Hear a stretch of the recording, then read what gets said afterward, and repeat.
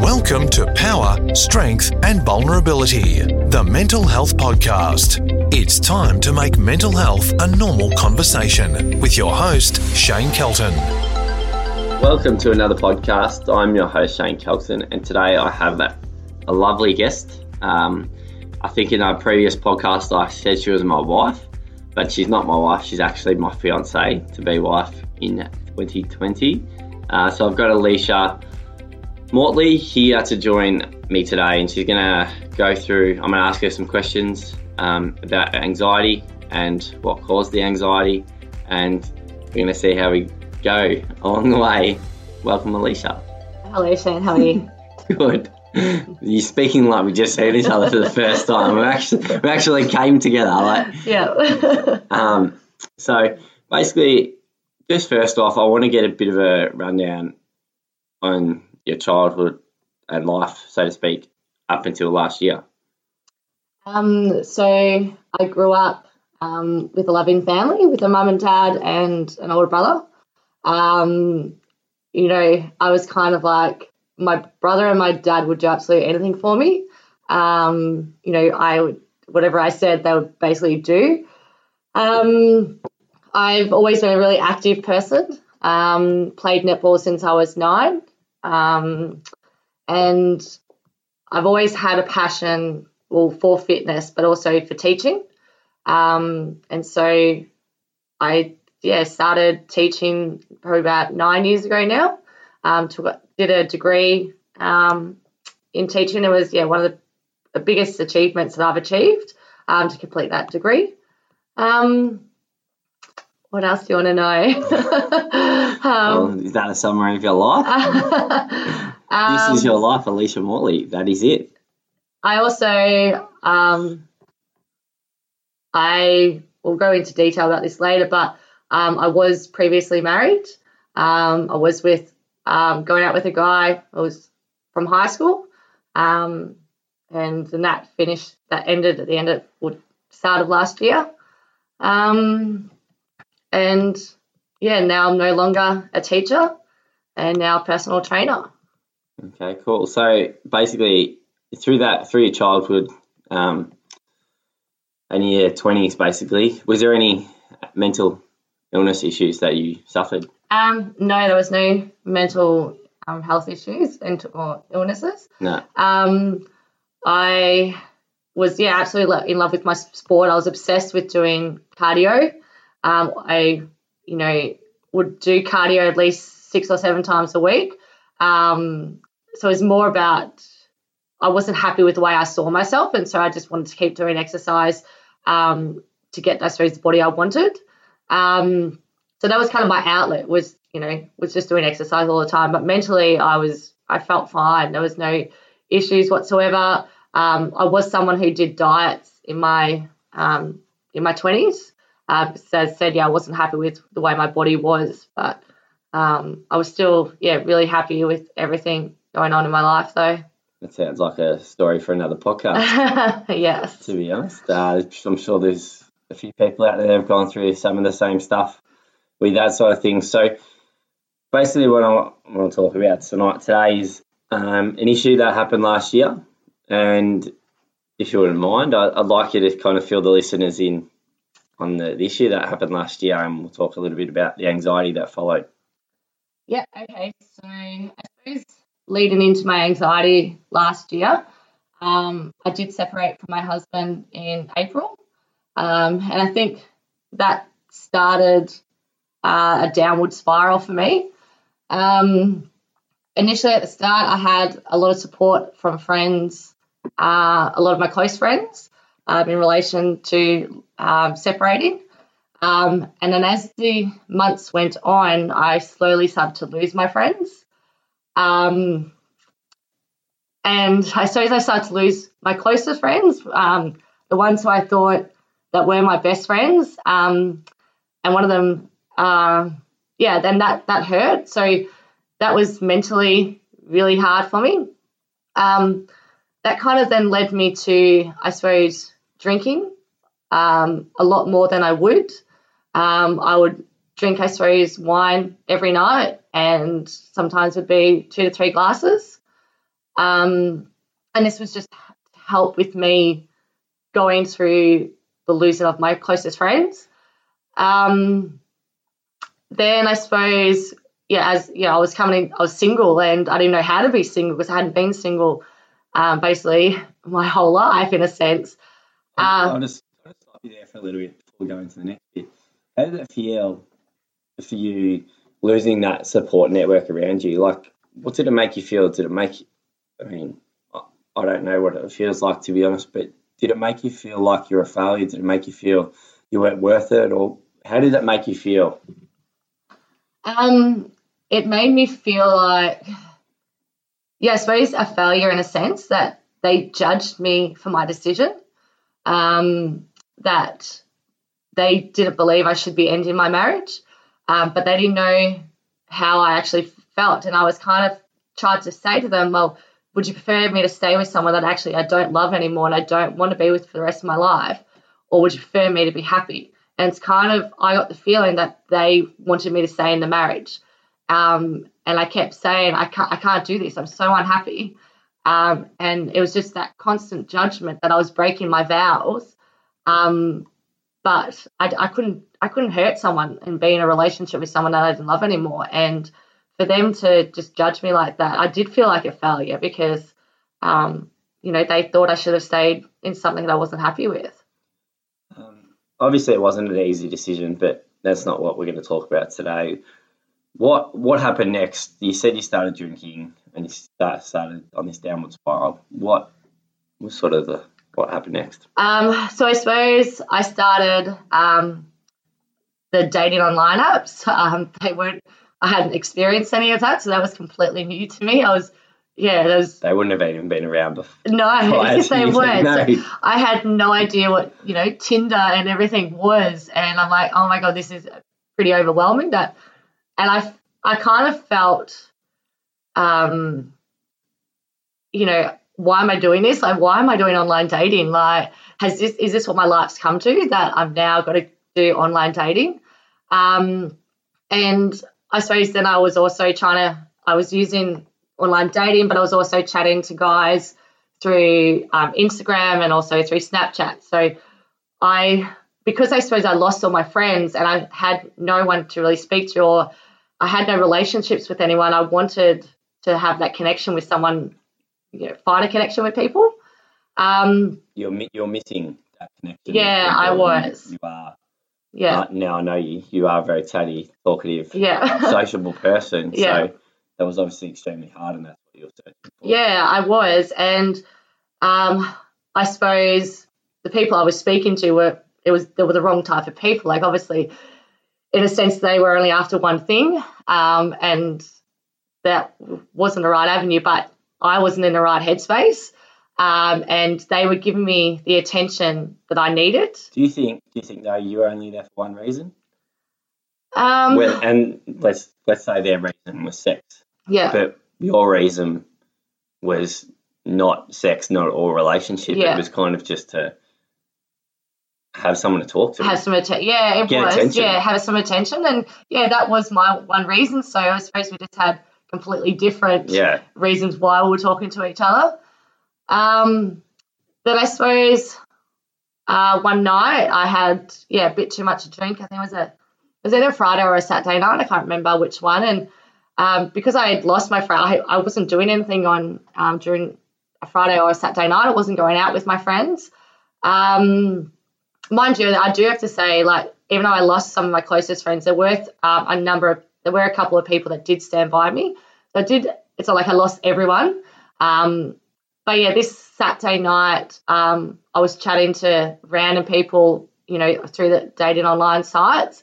And then I suppose I was chatting to someone through Snapchat and sending pictures through back and forth just of, like, your face, etc. And then he kind of asked me to send a more provocative picture towards him.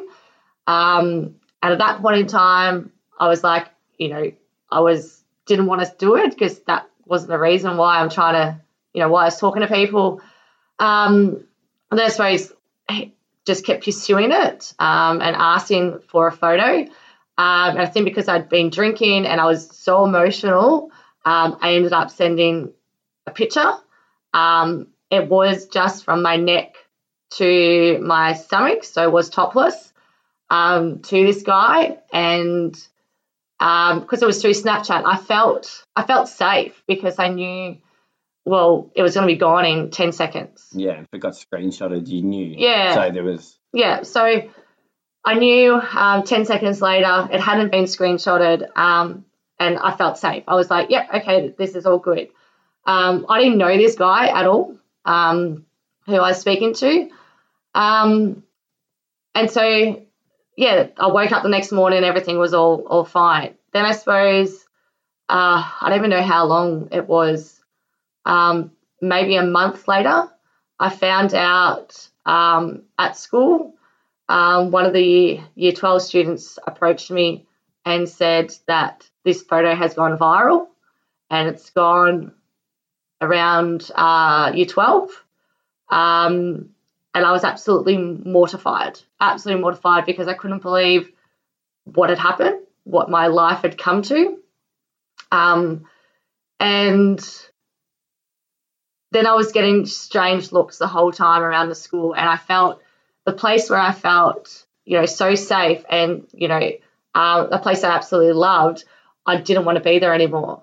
And I messaged this guy on Snapchat, and I'm like, what the hell have you done? I can't believe you would do this to me. And he was in denial. He denied that he had done anything. And he said, no, I didn't take a screenshot. And I'm like, well, I'd seen that what had actually ended up happening was one of his mates had taken a photo of his phone. So he technically, yes, didn't screenshot it, but his mate had taken a photo. And then they tampered with the photo as well. So that just, made things completely, worse. But the only positive thing out of it all was no one actually knew it was me because my face wasn't on this photo. And so that was really hard being around the school knowing that this photo was circulating. And I got shown the photo. And at this point in time, I suppose the Year 12 girls were very supportive of me because they've been in the same situation before. They've sent, provocative pictures to guys before, and they knew exactly what I was going through in a sense. Then I was thinking, all right, maybe this will be okay. This is the end of it. And this was just the start of it. It just got worse and worse. One Friday afternoon, it was a really bad day because I actually snapped the ligaments in my ankle playing a netball game with the school, and then that afternoon got called into the principal's office. And I knew exactly why she was calling me in. And to have to face my boss about this incident was something that I didn't want to do because she looked at me as a really successful teacher, and now that was just gone. I'd lost all my credibility as a teacher, and my life was just ruined at this point in time. At that point in time, I was told to take leave from school so they could investigate the situation to find out how the photo had come into the school. And at this point in time, I was like, the only way I could communicate with my mum that why I was staying home from school for a week was that I said they've told me to take time off because of my ankle. So I didn't want to tell my mum because I didn't want her to feel like, I was a failure and she would look at me in a completely different way and then I'd let her down. Then things, I suppose, kept getting worse and worse, and that parents were contacting the school and saying what a disgrace I was, that they didn't want me to be around their children, and that I was not a role model anymore. It got taken to the press. It was put into a newspaper. It was also the police were contacted. the VIT were contacted. And at this point in time, I didn't know what was going on at school. So my anxiety levels were really high at this point. And there was only one person that really stayed in contact with me at the school, who was so supportive throughout the whole thing. And she never judged me at all. She just still loved me as her friend. Second week, I had to take another week off leave. And I kind of lied to my mum again. And there were 2 days that she was home that I had to actually get out of the house and go somewhere else because I didn't want mum to think, why are you still home from work? So she still didn't know at all. At this point in time, I was seeing a school counsellor because that was what was my the rules, I suppose, were in place. That's what I had to do. I was then had 2 weeks of school holidays were off. So that kind of was good to know that I wasn't, at school. And so then my return date was going to be the start of term 3. My anxiety that day of walking into the school grounds was off the charts. Have you felt anything like it? Can you remember that feeling now? I can remember that day like it was yesterday. I felt sick in the stomach. I wanted to walk away. I didn't want to drive to school. It felt like the longest drive to school, and I felt really hot and I just wanted to vomit the whole time.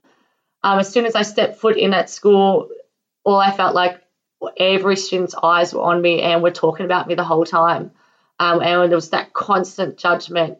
Oh, my God, there she is, there she is. You look back now and think that maybe it wasn't all of them looking at you and judging you. It was maybe some of them, but it was maybe your head and your thought process that was thinking everyone here is doing it. Yeah, most definitely. That was the counsellor was trying to suppose tell me that it is your head playing tricks on you and that you think everyone's talking about you and judging you. But I wasn't in the right headspace to believe in, to hear that, those positive comments, to hear that not everyone was looking at me. But that's how I felt.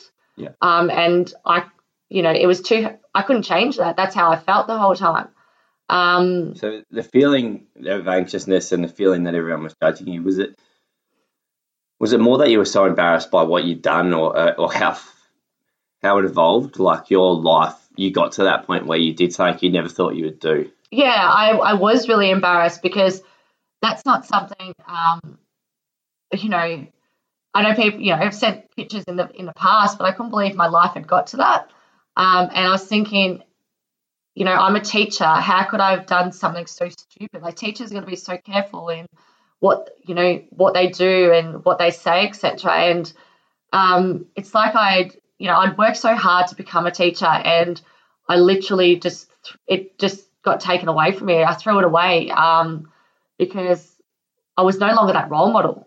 And it was just, I felt like I was a failure, and I couldn't really do the job that I wanted to do anymore. So you basically felt that the situation you put yourself in, because you admit that you put yourself in that situation, you feel that you were letting everyone down, basically, from that. And where did it go from there?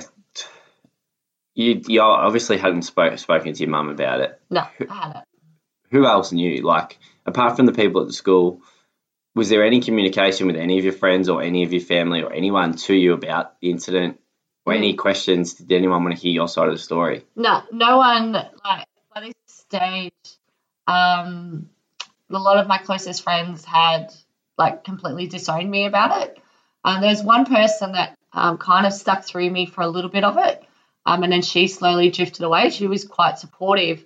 Came into meetings with me with the principal, and then that kind of died off for some reason, and then we're no longer friends anymore. But there was only I would say about 3 people that knew my side of the story.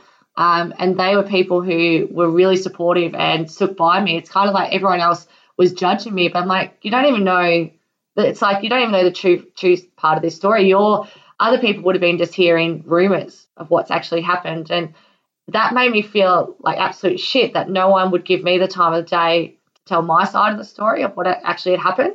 Do you feel like the rumors itself were actually why people were treating you like they were? Do you think the rumours, exaggerated the whole situation? Oh, most definitely. Like, the rumours were out of control in what had happened.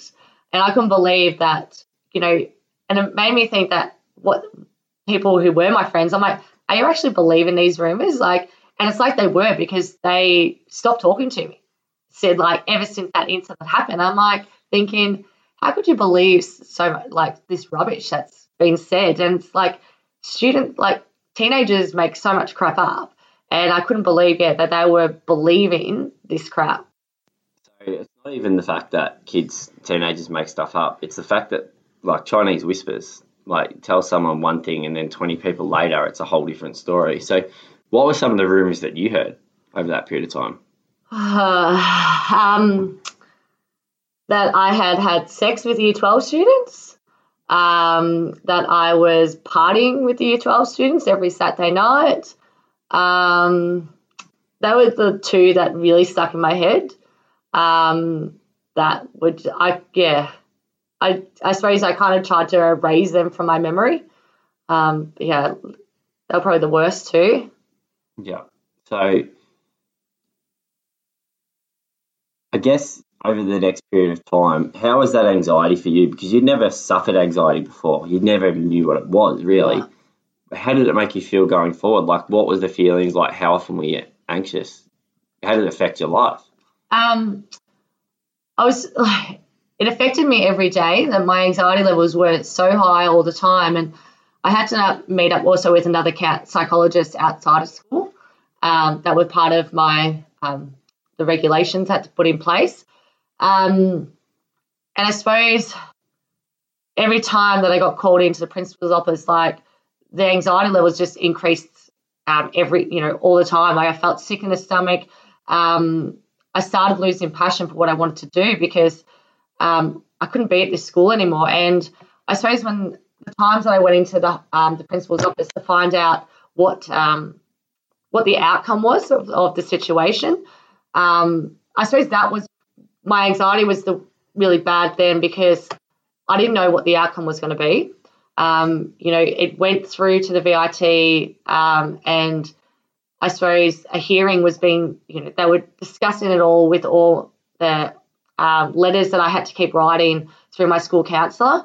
So I suppose that was why my anxiety was so high, because I was shitting myself that I was going to lose my job. And that was the end result.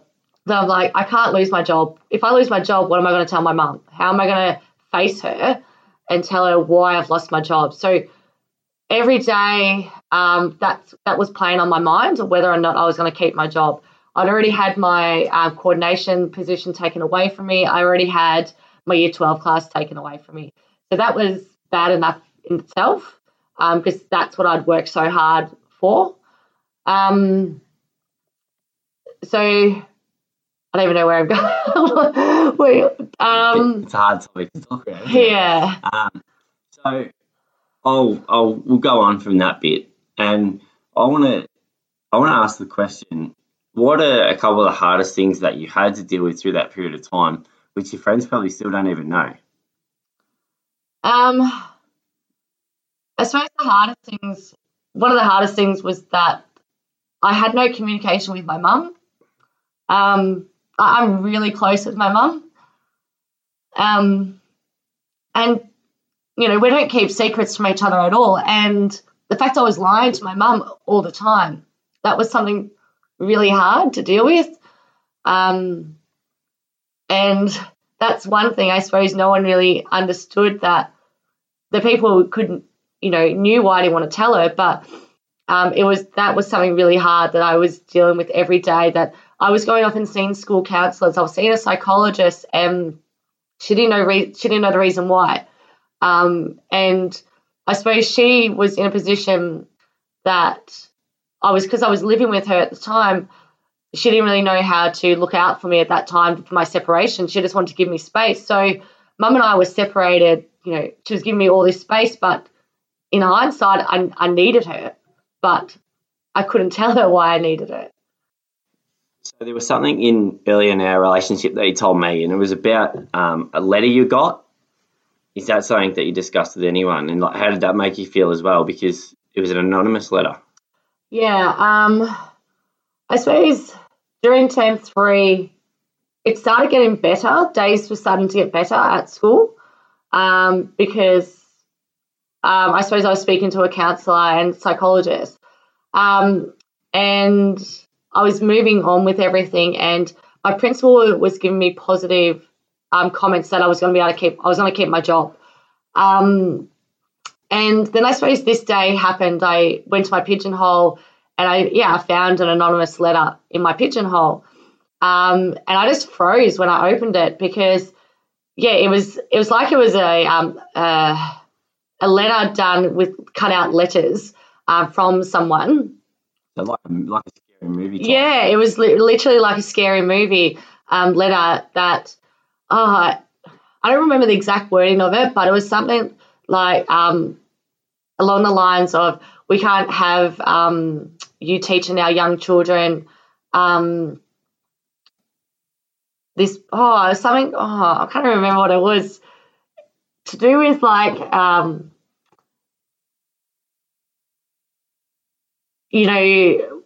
something to do with pornos or something that needed to be kept out of the school. And I suppose I absolutely froze and I went straight to the principal's office at this point in time. And she couldn't believe that parents were writing this kind of stuff to me. And that kind of spiraled me out of control again, because I was thinking, parents are even getting a hold of this and believing whatever their children are coming home and saying all this stuff about. So I was just then, I didn't want to come back to school again. I wanted to hide and I didn't want to face anyone. Did you feel like the support was there for you going back to school? I feel like as time went on, the support was lacking each time, that I didn't feel, safe around the school grounds as much as I used to. And it's like they were kind of believing some of this stuff that was happening. And I felt, though, that they should have been my number one support people and helping me through this. But as time went on, I felt that support slowly drift more away because they kept taking things away from me. And I'm like, hang on, if you support me, why do you keep removing things away from me? Because that kept, making me feel like, that they believed the rumours. And so then there was a day that they called me into the office to tell me my timetable for next year. And this is when I knew the support had completely gone, because I was only allocated junior school classes, and I was not able to teach senior classes. I wasn't able to teach the netball program that I had, started. And I couldn't face it, the fact that this school had, stooped to this level. That I'm thinking, why have you done this to me? You say that you're supporting me, but you're taking everything away from me that means so much to me. Do you blame them though? And I say that because they were probably stuck in a little bit of a corner. Yeah, I know 100% what you're saying there, that they were obviously protecting their name as a school, and also trying to look out for their students as well, and wanted to, I suppose, keep peace with the families and the community around the school. So, I suppose I look back now and go, probably they had to put things in place to show parents that they were doing something about this situation. But back then, I wasn't in the right headspace to believe that. I was just thinking, you can't treat me like this. Like, I'm one of your teachers that needs the support right now, and you're just kicking me to the curb. Yeah, so I felt like basically at the time that they were acting on evidence they didn't have. Correct, yeah. That's how it made you feel, really. Yeah. And the only evidence that was there, and the only evidence that will ever come out is the photo. Yeah. And you've admitted that and acknowledged that. Now, so through that period of time, how did you manage to deal with keeping yourself healthy? At this point in time, I was depriving myself of food. Like I felt so sick in the stomach that I didn't want to eat. I was still drinking. I couldn't exercise due to my ankle injury either. So my health was deteriorating. I didn't want to come out of my bedroom. So I was mentally, I was just struggling. Like my physical health was being put on hold because of this anxiety that had taken over. It taken over my whole body. I had no control of myself at this point in time. So I kind of then got to the stage that I would do light and easy because that was something, it was just delivered to me, and I was like, okay, I've got to get some food into me because I was actually feeling quite sick and I had absolutely no energy, and I knew I had to do something because I needed to turn my life around, or else I was just going to keep basically going into this dark hole. And I knew this wasn't me. I knew I had to get myself out of it. So I want to ask a question before I forget, basically. When did you tell your mum? How did you tell your mum? And what was that like? Oh, God. So I suppose it was a night that Shane and I were out together, and I came home that night and he knew something was up, and he asked me, what had happened and all that, and I said there was people looking at me in that pub, and I still had that constant judgment of people just staring at me and making comments at me. And I suppose, well, I'm calling you Shane, like you're the person next to me. I suppose what you helped me through is like you've got to stop blaming yourself for it. And this was really hard to hear from someone who I'd only just started dating you a couple of months. And so to have to go through this with a new relationship and hearing it from someone to say, I've got to stop blaming myself, that was really hard. And I remember you saying to me that night, you have to tell your mum. You have to face the fear and you have to tell her everything. And I just remember that night, like vividly, like I just broke down crying because I didn't want to tell her. But I knew you were right. And I'm nodding my head because I'm almost right. I knew you were right, and I knew that I had to do it because it was kind of a little bit of closure. And you'd also lost a lot of the people around you. Yeah.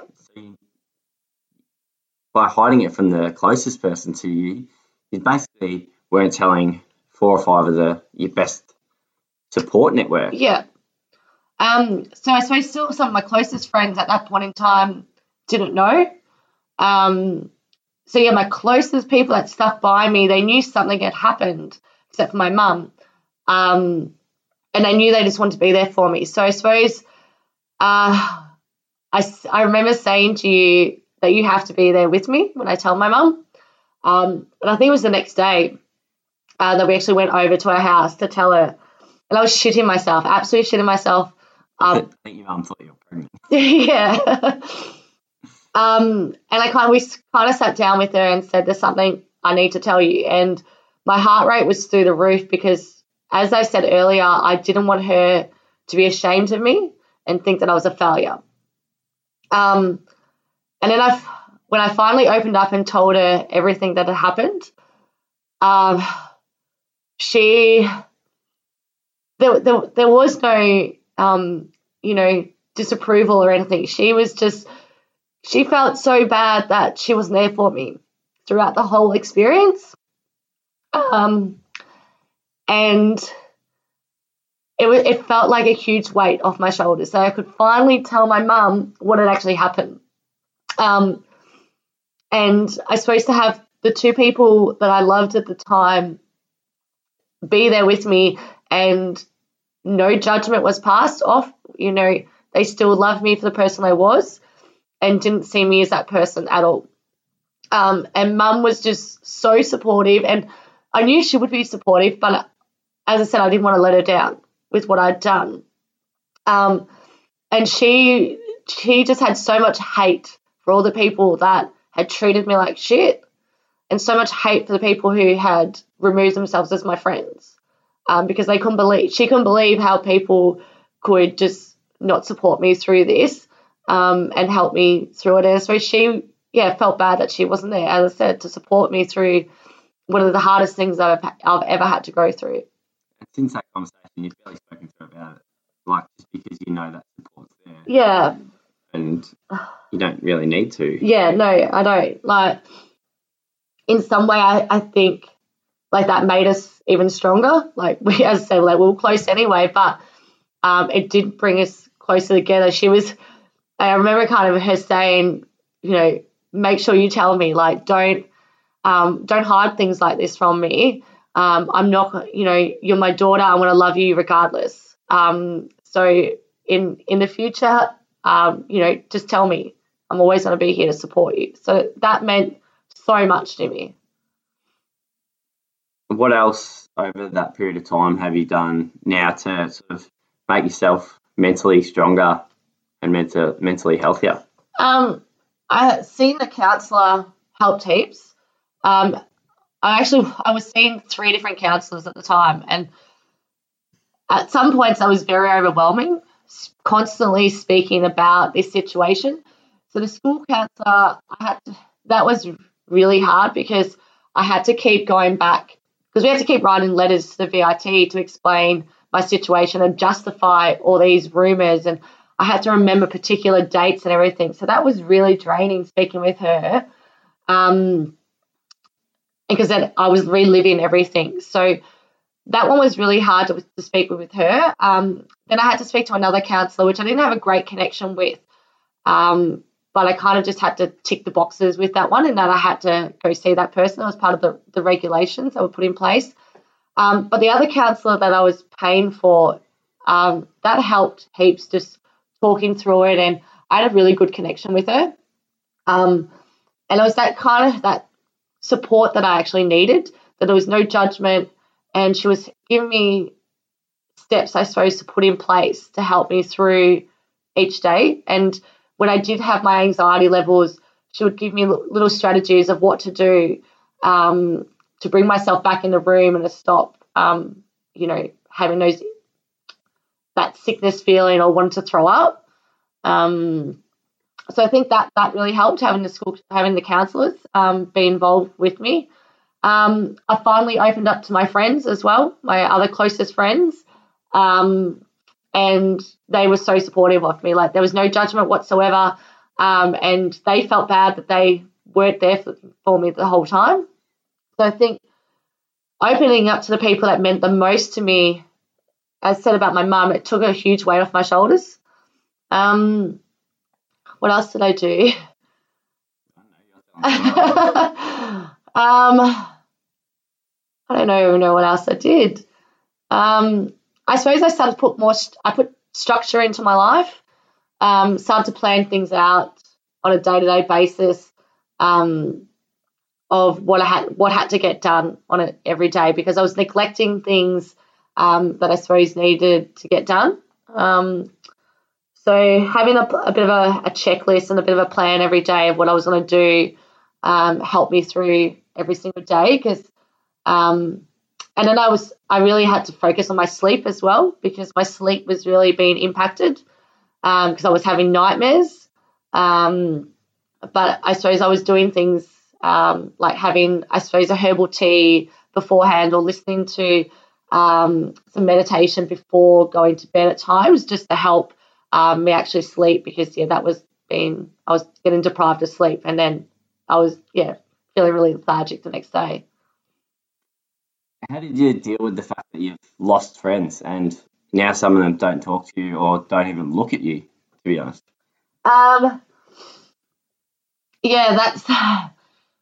back then that was really hard, and I had so many breakdowns. I remember speaking to you about all my meltdowns that I had about that. It's about weekly. Yeah, it would be weekly. And I think you kept telling me, well, you know, they're obviously not your true friends, and your true friends would be there through, you know, thick and thin, you know, that they, and then I just kind of, I had to move on in a sense, but that was really hard to move on from, because I thought these people would be my friends for life. So every time that I had a meltdown, it was just like, I hated it, because these girls meant so much to me. And, you know, being, how old was I? I was 33. So at the age of 33, it's really hard to make friends again. And that's what I was struggling with, that I'd lost about 5 or 6 really close friends, but then there was a whole network of friends from school that I'd lost as well, which would have been, you know, close to 30 people. So at the age of 33, I had to find ways to make new friends, and that was something I really struggled with. Probably something you've never had to deal with before. No. So do you think that it was just they didn't accept that you could make mistakes? It was because it was one mistake you made, and yeah, and I still, like, it was that one mistake, and then there was still the judgment of me separating from my husband as well. That I think that all just, you know, escalated. And I sent text messages out to them, trying to reach out to them and trying to find out why they weren't talking to me. Because I was thinking, what have I done? Like, you know, help me understand why you're not talking to me. And no one responded to me. And that really hurt, because I'm like, you know, at least have the decency to tell me why you're not speaking to me. And that's what I thought. I was like, I'm done. Like, I can't keep putting myself down about this anymore if these people don't even have the decency to write back a text message to me. Now, question, would you still do anything for any of those people if they needed you? You know, the funny thing is, I probably would, because that's the type of person I am. And that's, some people would be like, why? Like, they weren't there for a period of time that you needed them the most. But I'm someone who will forgive and forget, and would still help those people out if they did reach out to me, and I'll, you know, build a bridge and, you know, try and move on, but time will tell. What's the plans going forward for you to manage this? Because anxiety is now probably something that's going to be a part of your life forever. Yeah. It's come, and yeah, it may go, but there's still going to be situations where you get those feelings in the stomach. I know I probably put you through a couple as well, but that's a story for another podcast. But how do you manage that now going forward yourself? How do I manage it? I still keep in contact with my psychologist. And I suppose, I don't even know what I do now. I've learned to forgive myself that, yeah, I fucked up. You know, so many people have sent pictures like that in the past, and I can't keep blaming myself and keep saying, you know, talking myself down all the time.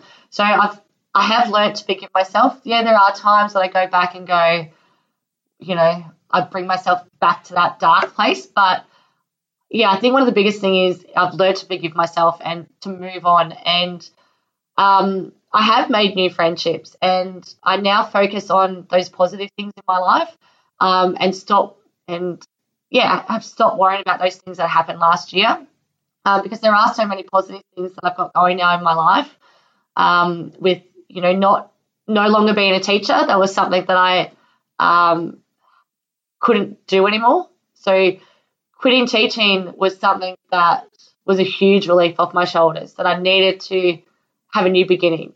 So now having a new job and being around people that don't know my background at all. But even if they did, there's some people that do. They will now. If they're listening, they'll know now. I feel like some of the people I've made friends with now, there's not going to be that judgment, and they will be just supportive of me. I'm trying to think what else I do now. I suppose when I do have anxiety issues, one of the things that I do, I put music in my ears and just go for a walk, and that kind of calms me by just listening to music. And sometimes I sing as well at the same time, so people would just you think, oh my God, it's this crazy person just singing to herself as she's walking. I rolled my eyes and everything.